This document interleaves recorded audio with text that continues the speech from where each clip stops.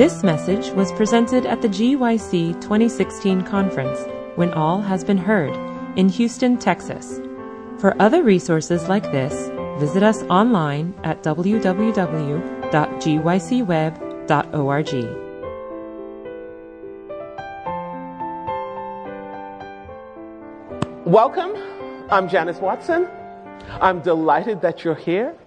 We have been praying for and about these sessions for a long time, and it's my joy to have you be with me as we look to God for answers to questions that we have at this stage in our lives. Shall we pray? Father God, Lord, we're just so excited to be in your presence. We're so excited that you are our God and our Father and our lover and our friend and our King and our Lord. Father, we come to you in humility, in brokenness, because you say, if any man or woman lack wisdom, let him ask of God, who giveth to all men liberally, upbraideth not. So we come, Lord, seeking your wisdom this morning. We come seeking your guidance. We come seeking all the gifts that you have to give us. When we come to this topic, Lord, some of us come hurting. Some of us come struggling. Some of us come in confidence, but we all come needing you. Speak to us. Lord, speak through me. You know me. You know my flaws, my limitations. But Lord, you're greater than all things. So cleanse me, empty me. Speak your word to your women this morning with power. And Lord, when you have touched us, when you have changed us, we will give you all the honor and all the glory, knowing you're the only one who can do it. We thank you and we love you. Amen. It seems that whenever we get a group of women together, sooner or later, somebody wants to talk about singleness. Somebody wants to talk about singleness from all kinds of directions. And those directions sometimes are, what's wrong with me? Why am I still single? What don't I have? And why is it that God doesn't want to give me what they have? And now that I don't have it, what am I going to do? And you know what we'll actually talk about, to some degree, all of those things as we talk about singleness. I come to the topic with, 30 years or so? 20-something, 30 years of experience teaching on college campuses. So I've talked to a lot of single women over the last several years. But I also come with 30 plus years of experience of living single and living Christian. So when we talk today, understand that the issues we talk about, the things that we deal with, are things that I've thought about, like you've thought about, prayed about, and that I have lived and continue to live by the grace of God. So we'll address some things. But before we do that, I have a public service announcement. You know, a public service announcement, before you get to, as I was riding to the airport, a friend was driving. She said to me, and she loves songs and she sings all the time and very musical, she said, I have a song for you. And I said, oh? And she said, I have a song for you, and it is, Victory is Mine, Victory is Mine. And this morning I woke up with that in my head. Victory is mine, victory is mine. And it occurred to me that maybe I got it because somebody else needs it. So, victory is mine, victory is mine. Victory today is mine. I told Satan, get thee behind, because victory today is mine. Joy is mine. Joy is mine. Joy today is mine. I know that joy is mine. I told Satan, get thee behind, because joy today is mine. Happiness is mine. Happiness is mine. Happiness today is mine. I told Satan to get thee behind because happiness today is mine. When I rose this morning, I didn't have a doubt. I knew that God would bring me out. I fell on my knees, said, Lord, help me, please. And I got up singing and shouting the victory, because victory today is mine. I don't know who that's for, but if it's yours, receive it. God has promised, and he is with us as he's promised. If you have something to write on, write something for me. Complete this sentence. Give me an analogy. Singleness is like. Singleness is like. What is singleness like? Singleness is like. Okay, right. What is singleness like? Second sentence. Singleness feels like. Singleness feels like. Okay. If you're looking for some seats, there are seats up here in the front. Please be happy to come join us up front. Okay. So, your analogies. Come on in. Your analogies. Singleness is like someone. Singleness is like an adventure. Like skydiving. I might want to come back to that in a little bit. Singleness is like freedom. Okay. A roller coaster. Independence. Right? Anything else? It's an adventure. It's a roller coaster. It's like skydiving. Can I come back to the skydiving for a minute? Singleness is like skydiving in that. You get nervous in the beginning, but as soon as you jump off, the view is better and you see more. You get nervous in the beginning, and as soon as you jump off, the view is better and it gets better. I'm going to have to write that down when I leave here. All right. Singleness feels like. Like preparation.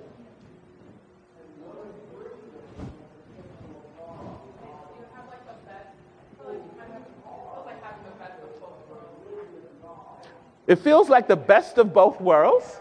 How so? But it's kind of nice to just have to, you only have to worry about yourself. You can be around people when you want, you can be by yourself. Oh, you can be around people when you want. You can be with yourself when you want. All right.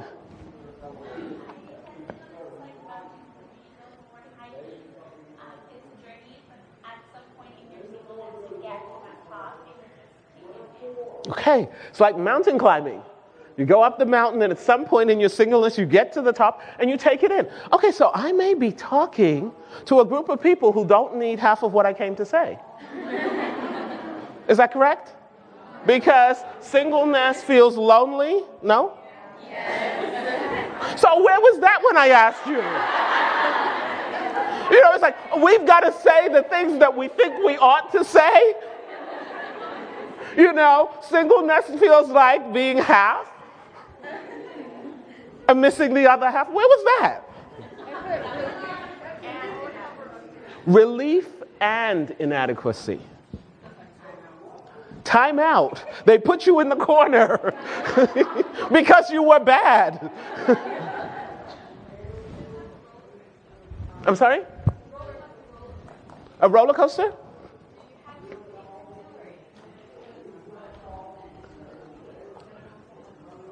Okay, it's exhilarating. It has its high moments, and then it has those deep drops. Last one. Singleness feels like peanut butter without jelly. Now, peanut butter, you know, I'm going to like this, though. I'm liking this a lot. And I'm liking it a lot because it gives us a good place to start. Is peanut butter a good thing? Is peanut butter healthy? Does peanut butter taste good? Now, if you're allergic, you might have to use almond butter for this analogy. Okay. It's got all kinds of protein, all kinds of food value. Okay. It's a wonderful thing on bread all by itself. So our analogy, this peanut butter without jelly, works for the place that I'd like us to begin. You can't hear me? All right, let's try a little louder. Okay, thank you so much. And again, if you need to remind me, do that. And sometimes I think it's when I put my head down too. All right, let's start with the place that we need to begin.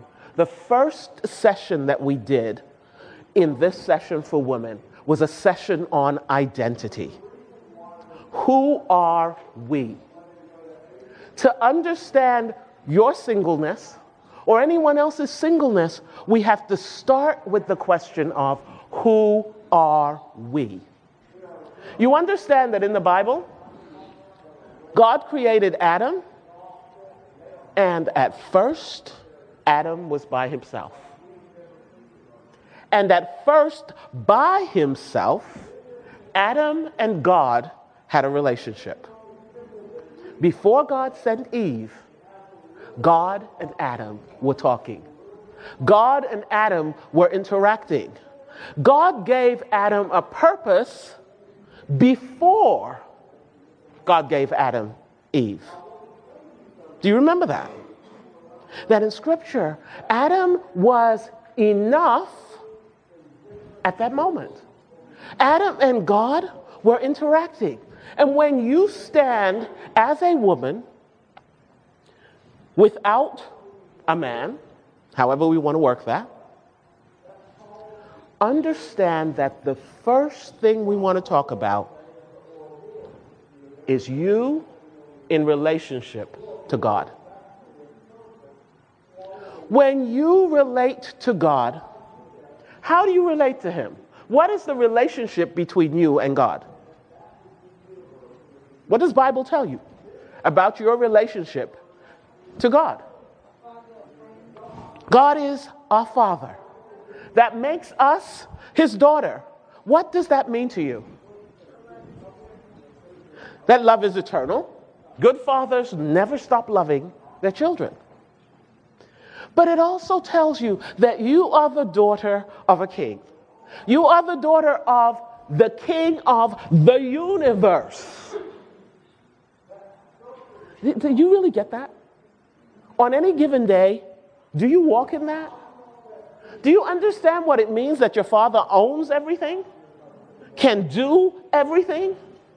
Thinks everything? Is brilliant? Is creative? Is outstanding? Is overwhelmingly loving? Is honest and true and kind? Do you get that? You know how little kids? My daddy can do this. I don't know about your daddy, but my daddy.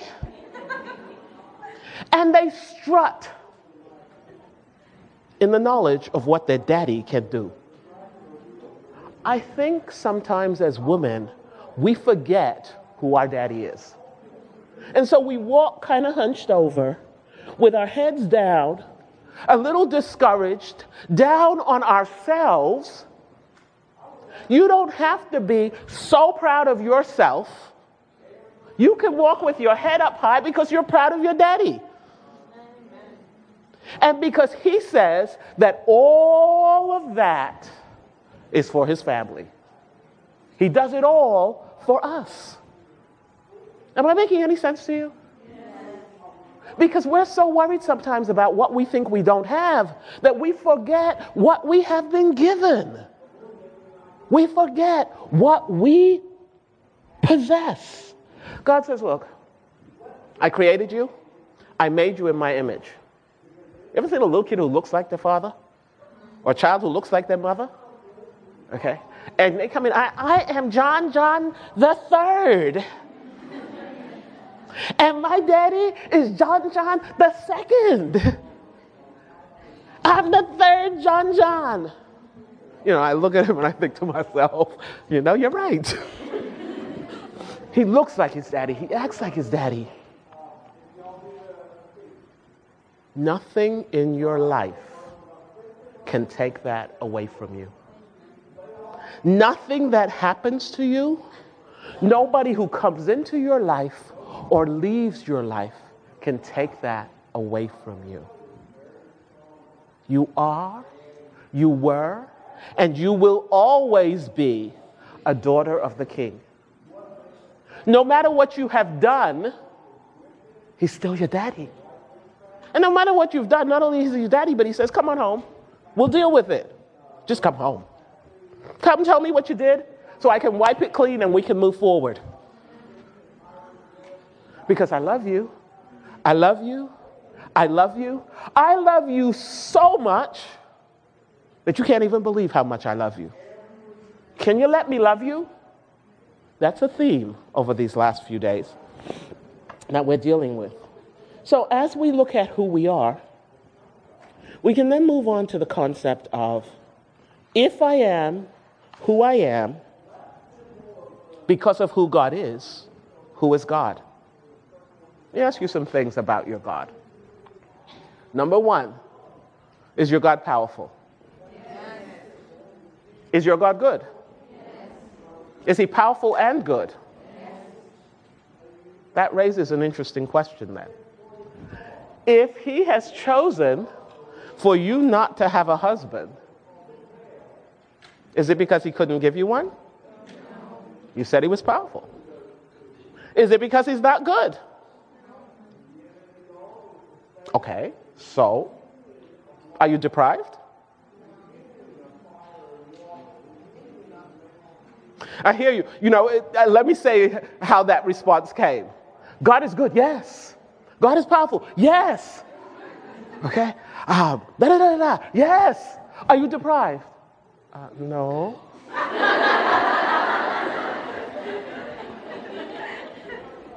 What I'm going to suggest to you at this moment is that how you live your singleness is a statement about who your God is. Archibald MacLeish wrote a play called J.B., and in his play, he said, if God is great, then he's not good. And if God is good, then he's not great. Because a good God who's not great has no control over bad things that happen. A great God that's not good permits bad things to happen because he's evil. We as Christians believe that God is both great and good. And how you live your singleness is a measure of that. The Bible says, my God will supply all your needs according to his riches in glory. In James 1, he says, every good and every perfect gift comes from God. So God has given you this life. And God has given you this single life for many of you in the room. And some of you are single, never married. Some of you are single, used to be married.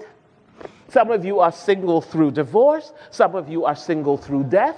But you know something about singleness? The reality is that most humans will be single for a season in their life. Either before they get married, after they get married, okay?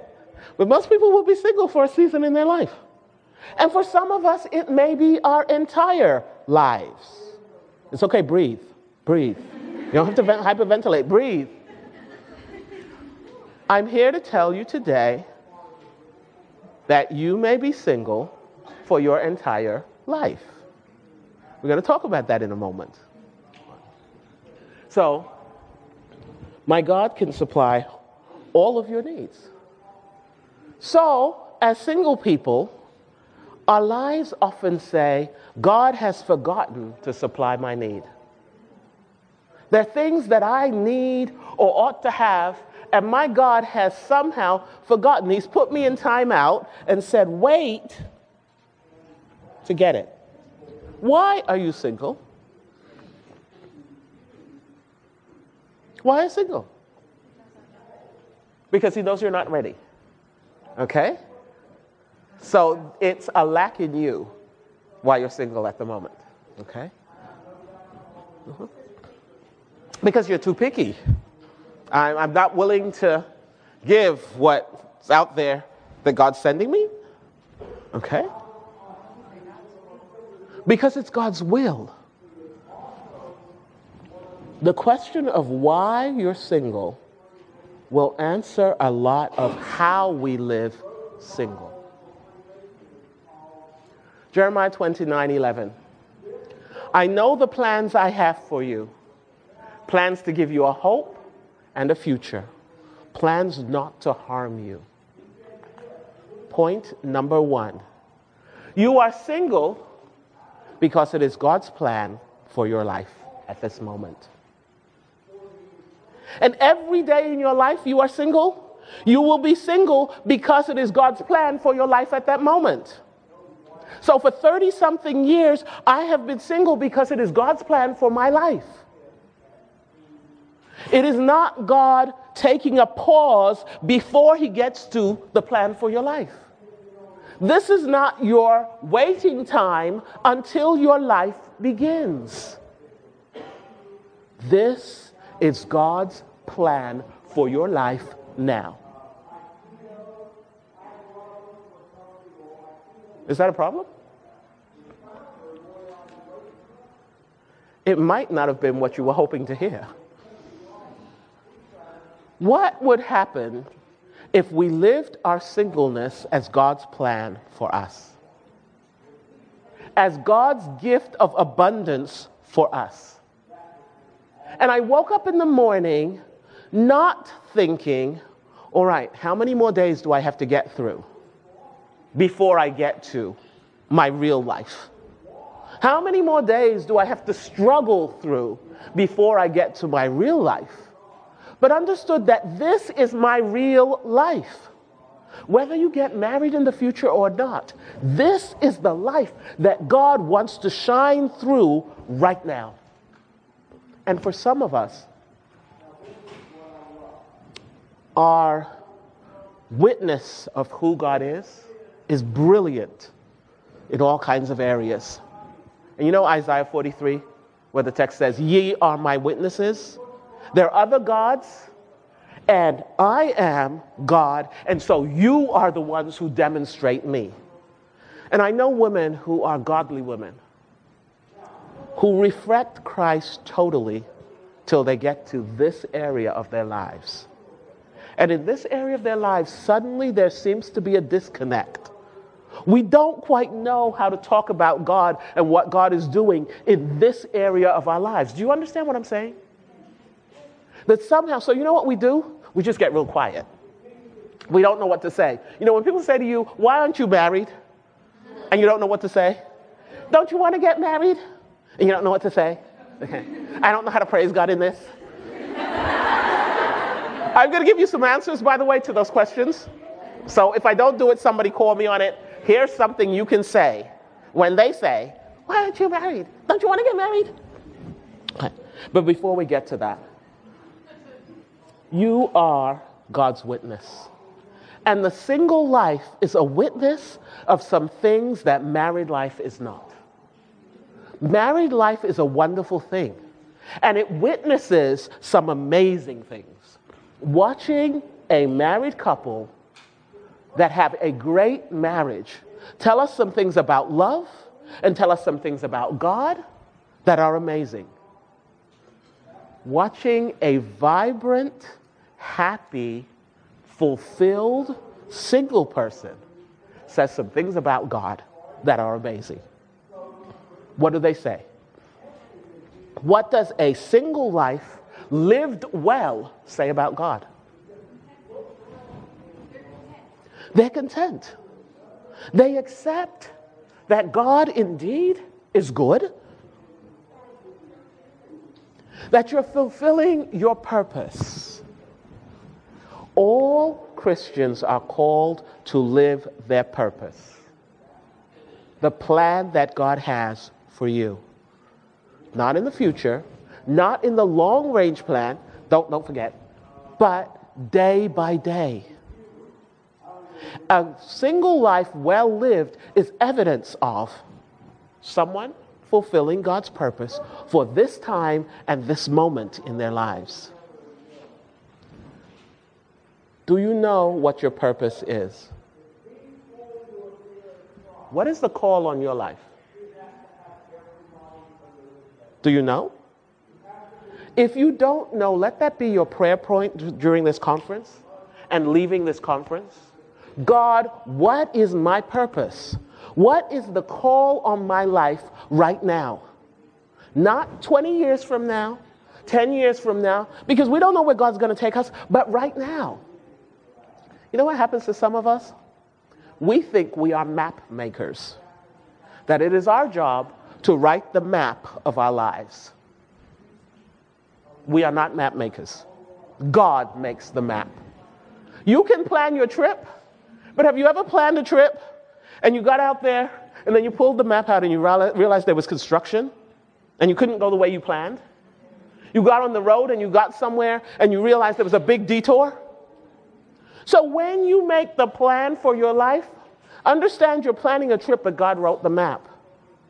And he has the right on that map to have anything he puts. Mountains, valleys, rivers, stop points. All of those are his. We do not take from him what belongs to him as his right. You understand that's idolatry? When I try to do what only God could do, I have made myself my own idol. So that life that you planned, that was based a little bit on Harlequin movies, okay, and romance novels, and some other things that tell us about what love and romance ought to be. Do you understand that sometimes we feel deprived because we're looking for the fantasy? In our family, we say from time to time, forget the fantasy. You know, we all have these fantasies. Christmas is going to be like this. The house is going to look like this. And we're all going to do this. And we're all going to do that. And then you get home and you remember, no, that's not my family. That was a movie. Okay. Don't do that in your life. We have that fantasy. And he's going to come along. And he's going to look like this. And he's going to reach out for me like this. And he's going to give me rosies. And he's going to run the bath. And he's going to... And the man that God gives you, by the way, if he gives you one, may not bring roses and run baths. And God will still have given him to you. My God will supply all of your needs. What are the needs that you perceive you have as a single person that you believe are not being supplied?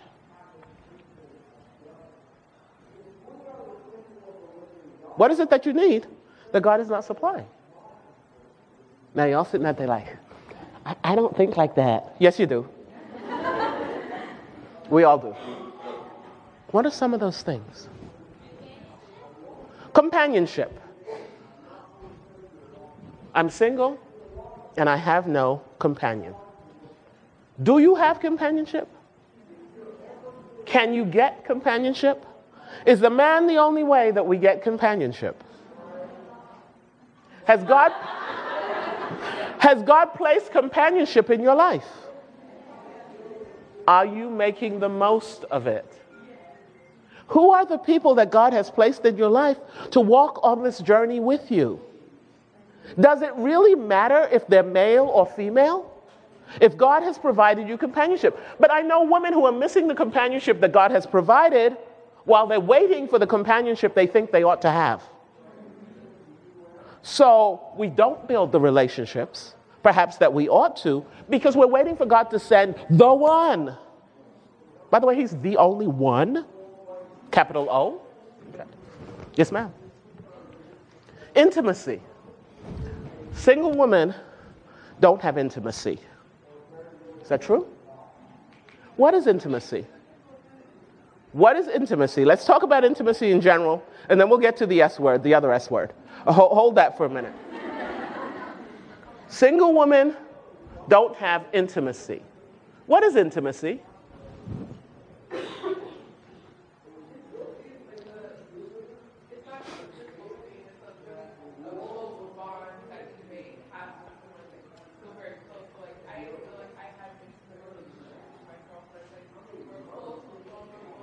Uh-huh.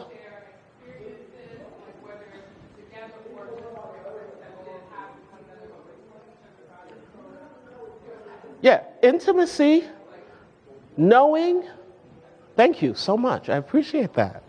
Knowing and being known. Someone who really knows me.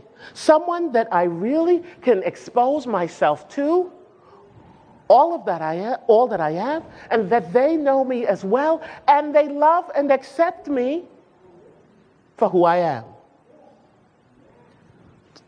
Do single women have intimacy?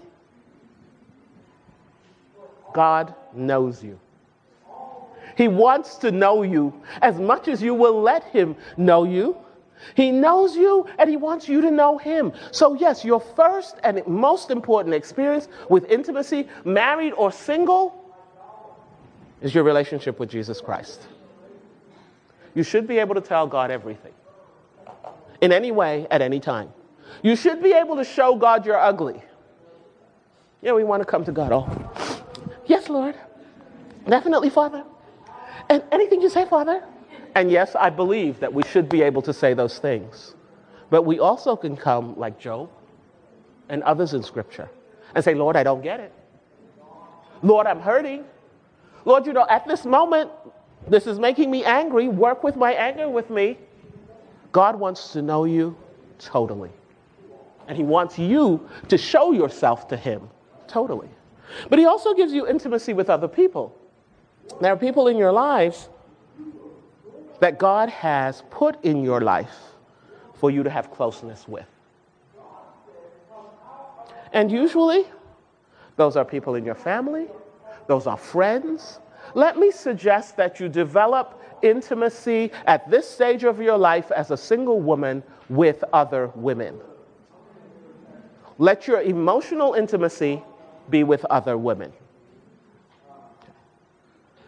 Emotional intimacy with other males is problematic. With males is problematic.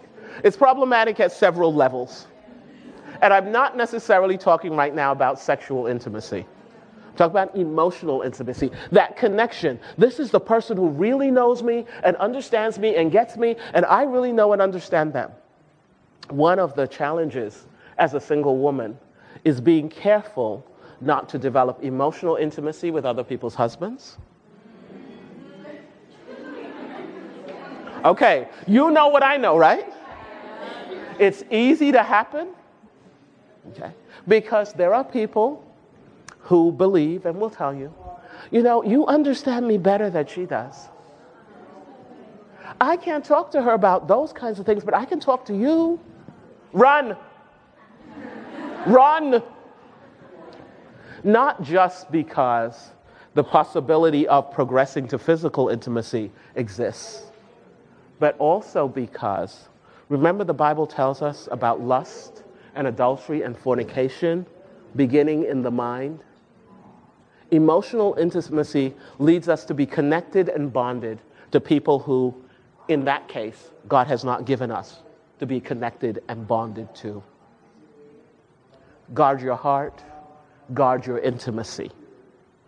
Be intentional about the people God has placed in your life for you to reveal yourself to, who will reveal themselves to you.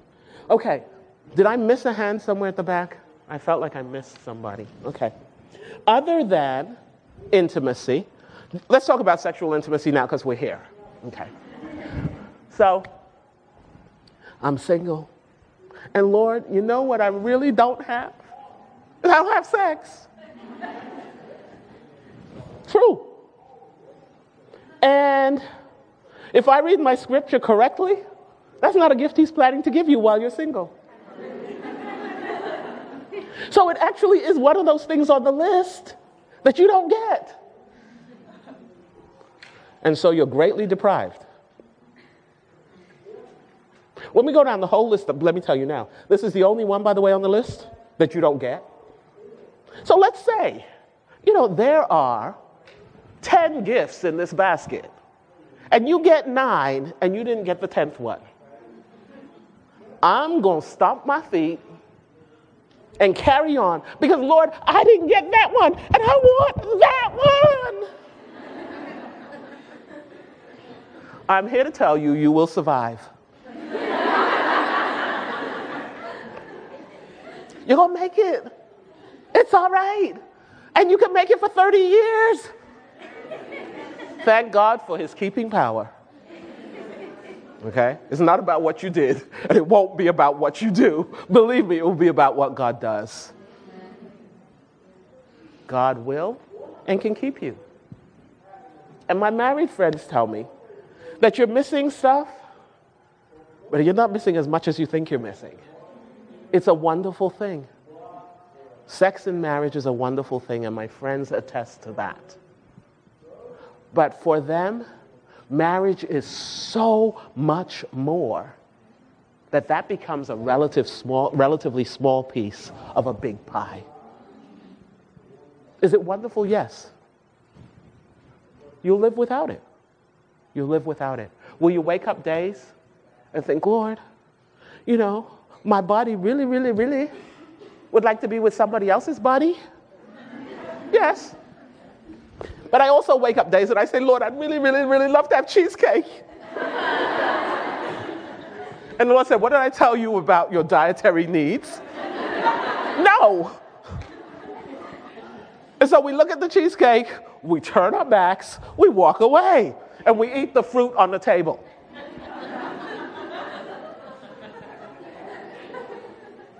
The Lord said you could have all this other stuff and not that one. Okay, Lord. So I give you that peace. And on those days where it seems like this is so traumatic and so major and such a big part of your life, those are the places and the times when it's so important to give back to God those desires that we have. Lord, this is my feeling. This is what I'm going through. I give this to you. I submit this to your greater wisdom. The same way that you have to do with diet, the same way that you have to do with dress, the same way that you have to do with all the areas of your life.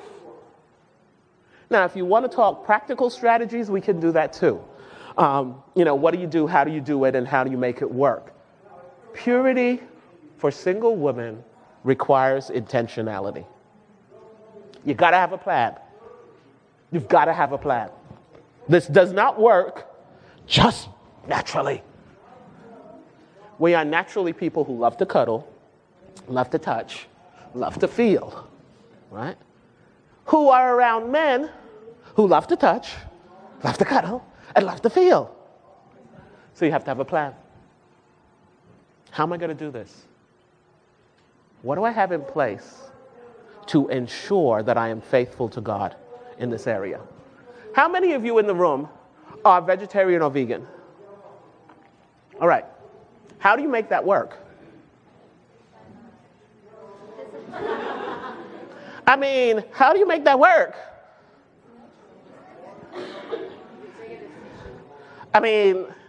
Hamburgers and fried chicken and how do you not eat it?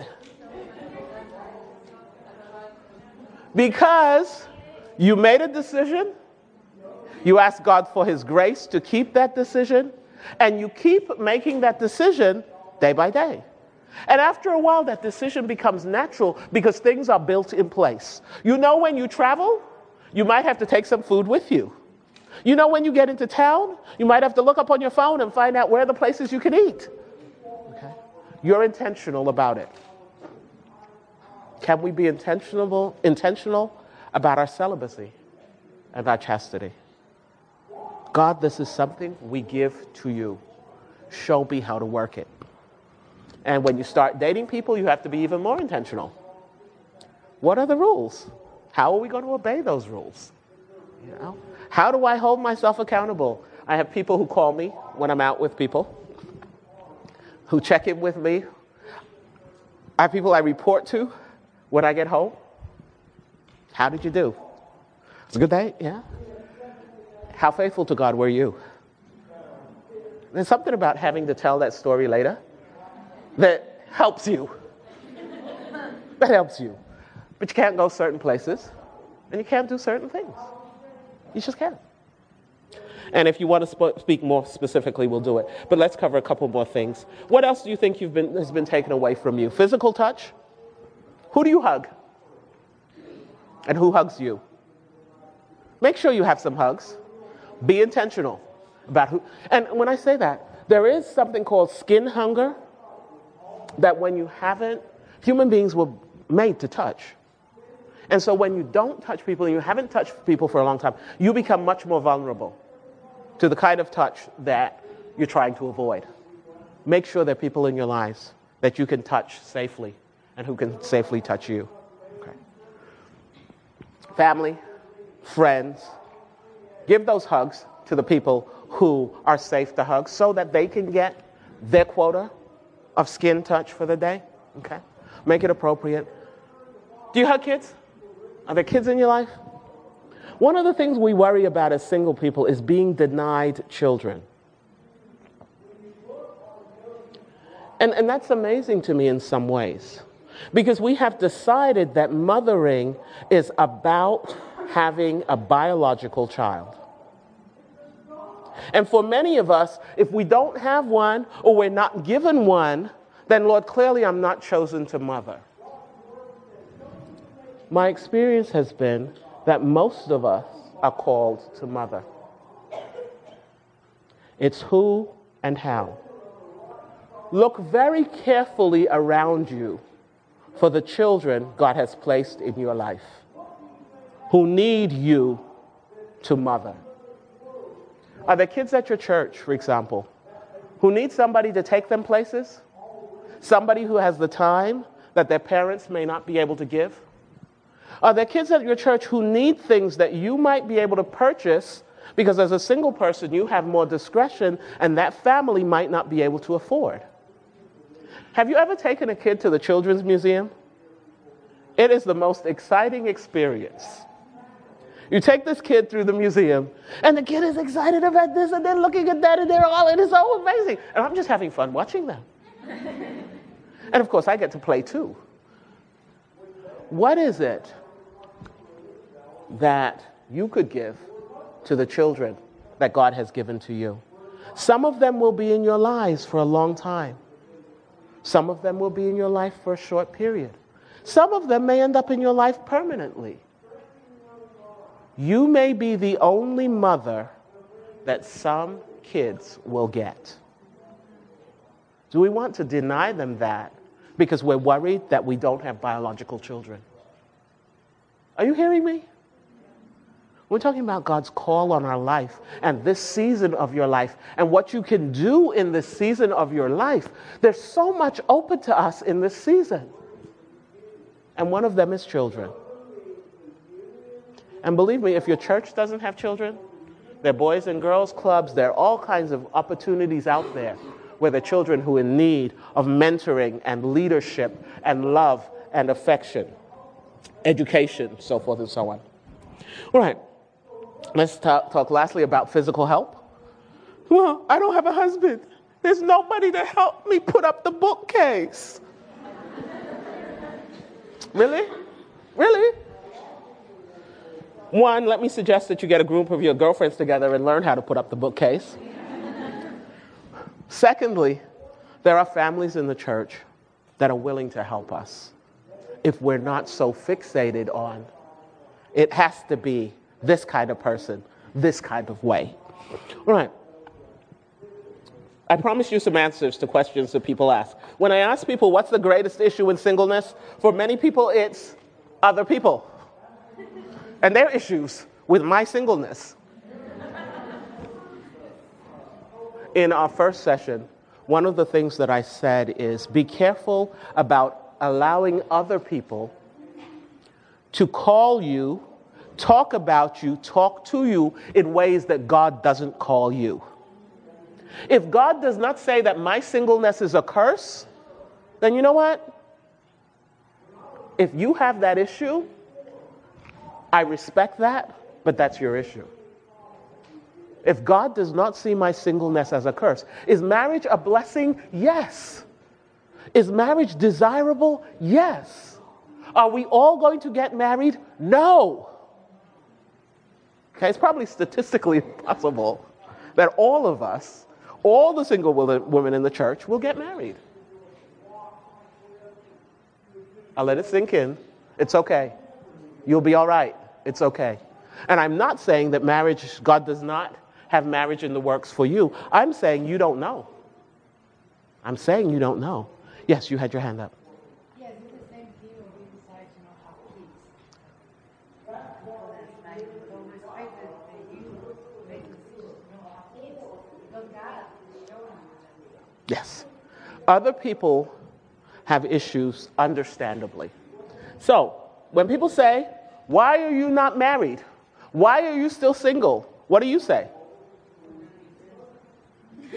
I'm sorry, I didn't hear it? None of your business. Well, you remember we talked about that whole submit to each other? The kindness and generosity. But I understand that feeling of wanting to say, if you move out of my life and my issues. However, how about I'm single because that is what God has blessed me with at this point in my life. Why are you not married? Because in this season of my life, what God has blessed me with is singleness. Don't you want to get married? I'm always kind of fascinated by that when people ask me that. Don't you want to get married? Now, if I say no, what are you going to say next? Why? Okay. However, how about if and when God wills it for me and not before? I want to get married if and when God wills it for me. And I don't want to get married a moment before. So, if God wills it, great. When he wills it, great. In the meantime, let's live our lives. The life that God has given to us now. When people say to me, what about children? I love them. They're wonderful. That's what about them. Don't you worry about not having children. No, because I'm working hard with the ones that I have. The ones that God has placed in my life are taking up a lot of time and energy and require from me. Are we making some kind of connection here? Are we answering some of the questions that you're bringing to the table?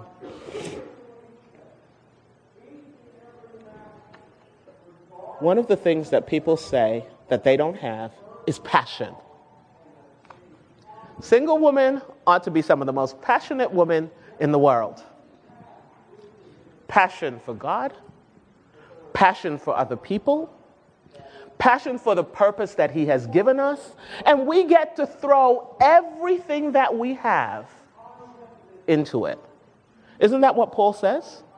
That married women have to be toward their husbands, and single women can be focused on what it is that God has placed in their hearts as their passion.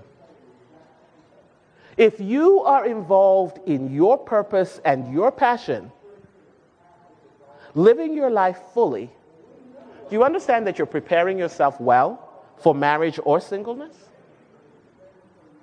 Living a full single life prepares you well for marriage. How so?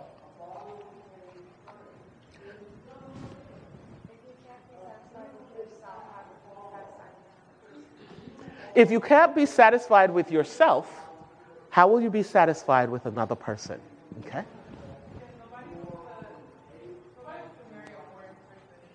Okay. Nobody wants to marry a boring person.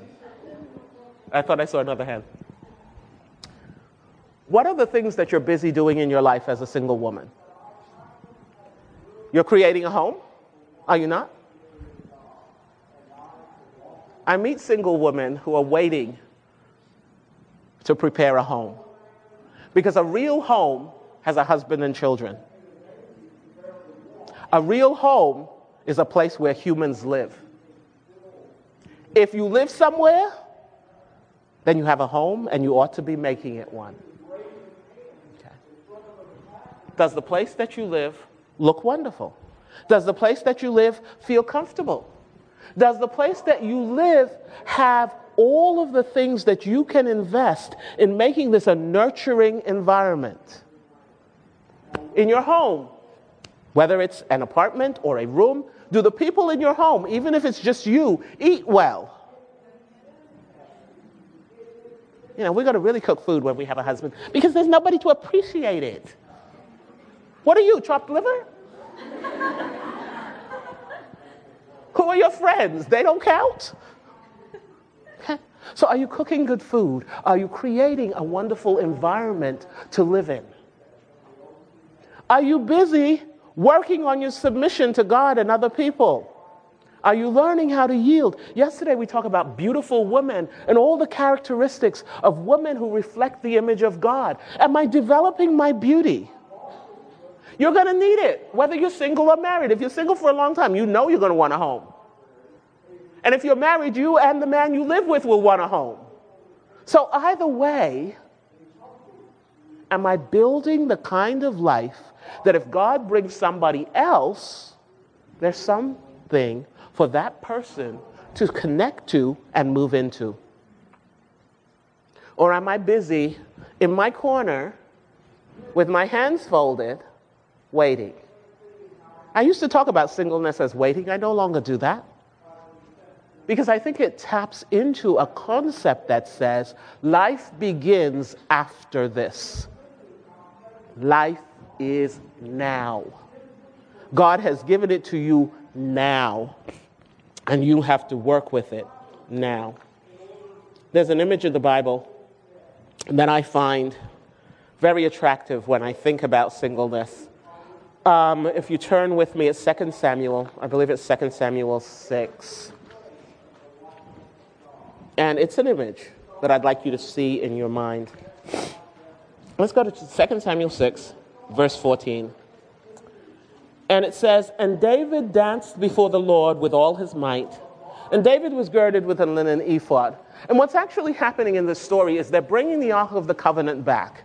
And David is so excited about what God has done and what God is going to do. And he just gets all excited and he's dancing like crazy, okay, by himself in front of this crowd of people.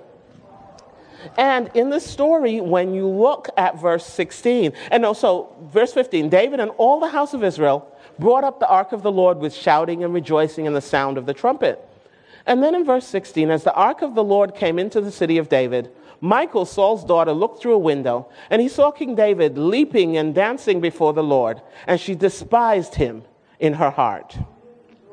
And in verse 20, David returned to bless his household, and Michal, the daughter, came out to meet David and said, "How glorious was the king of Israel today! He uncovered himself in the eyes of the handmaids and his servants."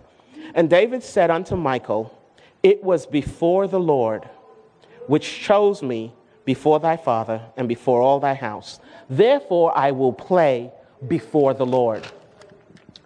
And I will be yet more vile than this, and base in my own sight, if I can dance before the Lord." Your singleness is a life that you live before the Lord. It's a life that you live, and if people don't understand it, that's okay. But this is the life that you are living, that God has given to you. Live it with abandon, live it with passion.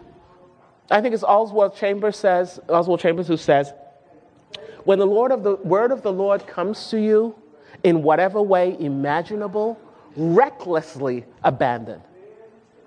Can you see yourself living that kind of life?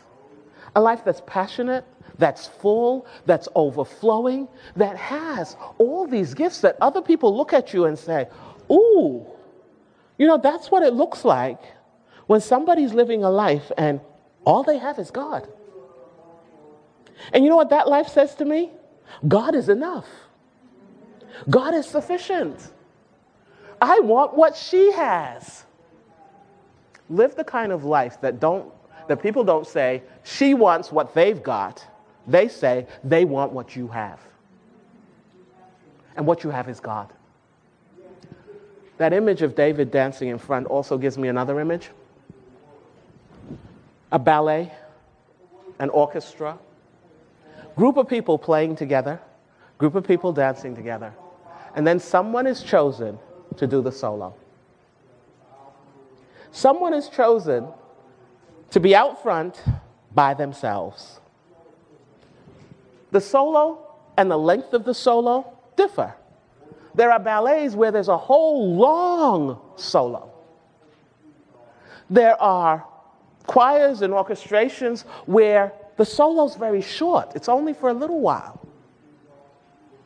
But do you realize that there's something special about being chosen to solo? About being chosen to do life for a season, however long that season is, by yourself with God. It's an awesome gift. It's an incredible gift. If you get to be the one that dances the duet, that's great. It'll be wonderful. But for now, you've been asked to solo. Sharpen your instrument, practice your steps, and do it as David did to the Lord. That's what he's asking for you. The same thing he asks everyone. Live your life to the Lord. Lord says, I am come that they might have life and that they might have it abundantly. Are you living an abundant life? Is there an area of your life that's sort of packed away in the corner where the abundance exists over here and the poverty is over there? Pull your singleness into that life of abundance. Offer your singleness to God as a gift. Yes, it costs you something, but I'm here to tell you, marriage will cost you something else. Life costs.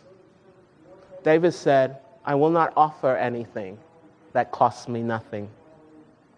So yes, there's some cost, but the gifts, the joys, if we allow them to be, are overwhelming. I'm going to close with an experience. Those of you who were here yesterday know that yesterday morning, by accident, quote unquote, the bath was run for me. And I had a bath. And I was all excited. Because, bathing in a real bathtub is pampering. Yesterday I got a rose. Pink rose. Did my presentation. And after the presentation, I think it was the first one, somebody in the audience, and I don't know who she is, and I'm just kind of excited about her, brought me, and I meant to bring it today, and I didn't, and I apologize, a pink paper rose made out of notebook paper. And it's gorgeous. And she handed it to me and walked away. And I didn't think about it much. I was talking to people, and I put it down. And I got back to the room, and I put it on the thing next to the bed. And when I woke up this morning, and I opened my eyes, and I turned over, I had a rose. I had a pink rose. And I was reminded years ago, I spoke somewhere, and I spoke about boxes. And one of the young ladies at the high school made me a paper box. And she gave it to me. And she had no idea what it meant. I had been very discouraged. I said, God, I'm not getting through to people. In fact, I called my mother and I said, Mom, I want to come home. Now, when you're doing week of prayer, you should not call your mother and tell her you want to come home. And my mother, bless her heart, God gives us saintly people in our lives, said, no, you're not coming home. It doesn't matter if you're successful or not. Are you faithful? Mouth shut. Go back to work. And that evening, this young lady handed me this box, this little paper box. And I heard it as God saying, you know what? I'm working. You stop worrying and let me work. So I looked at this paper rose this morning and I'm saying, God, it's another paper thing. You're working. I need to stop worrying and let you work. Last night, I had food delivered to my door. One of the people in the audience, we were talking later last night, and I was tired, and I didn't realize how tired I was. She said, can I get a meal for you? And I said, I was tempted to say, no, don't do that. Take the love when it comes. And so I said, yeah. Having no idea that that's how far it was going to go, she got up, she went out, she went to a place, got me vegan Vietnamese food. It was good, and delivered it. And delivered it literally to my door. And I sat in bed and ate vegan Vietnamese food. So what am I saying? We feel so deprived. Because, Lord, I don't have a man to run a bath for me. I don't have a man to bring me flowers. And I don't have a man at the end of the day when I'm tired to go out and get me food. I don't have a man to do those things. But I have a God who knows that sometimes I need roses. Sometimes I need food delivered to my door. Sometimes I need a bath run and to luxuriate and be taken care of. Does he do that for me every day? No. But when you get a husband, he's not going to do it for you every day either. Sometimes God just says, let me love on you. You're my child. You're my daughter. You're my single princess. And I know you don't have a man. So let me love on you. And sometimes we're so busy watching for the man that we miss the God. We're so busy missing the man that we reject the God. No, Lord, I don't want that from you. I want it from a man. And I'm not going to take it from you because you didn't give me a man. My challenge to you, two things. Let God love you. Let God love you the way that he wants to love you, extravagantly and without end and continuously. And then let that love flow through you to the people he's given you. The children, the other women, the families. Let that love flow out in incredible ways. So that if marriage comes, you're ready because you know how to love extravagantly. And if it doesn't come, you don't have to worry because you just keep living the life that God has given you. You just keep living the joy that God has given you. So as you leave, victory is mine. Victory today is mine. I told Satan, get thee behind, because victory today is mine. Joy is mine. Joy today is mine. I told Satan, get me behind, because joy today is mine. Leave here and walk in the victory. Walk in the joy. Enjoy the solo for as long as it lasts. Let God love you and shine through you. Witness what a Christian single life looks like. Shall we pray? God, I hope as we've worked together today that what we've done more than anything else is to lift you up. I hope, Lord, that in the midst of all of our talking, what we've done more than anything else is to show who you really are. And Lord, if I fail to do that, Holy Spirit, do it in my place. Let no woman leave here today without having a better understanding of who you are and how much you love us. Lord, the life you have given to us as single women is not always rosy. Sometimes we're lonely. Sometimes we feel cold. Sometimes we hear these voices around us and we feel that we're not enough. And we've done something wrong, or we've somehow failed. And we thank you that your word reminds us that we are enough. That we are the women that you died for. That you say in Isaiah you would give your whole life for, and nations for us, just the way we are, in the place where we are. And Lord, we want to thank you for placing us where we are, because you did it intentionally. You did it with purpose. And you did it because you have a work for us to do in the season of life that we are. We want to submit to you for your guidance. Give each woman in this room, Lord, such a strong sense of the work that you have given to her in the place that you've put her. And then, Lord, shine through us. Shine through us. Touch the people around us, the men, the women, the children, the people on our jobs. Touch people in such a way that they look at us and they want what we have, because what we have is you. Thank you for being enough. We thank you and we love you. Amen. This message was presented at the GYC 2016 conference, When All Has Been Heard, in Houston, Texas. GYC, a supporting ministry of the Seventh-day Adventist Church, seeks to inspire young people to be Bible-based, Christ-centered, and soul-winning Christians. For other resources like this, visit us online at www.gycweb.org.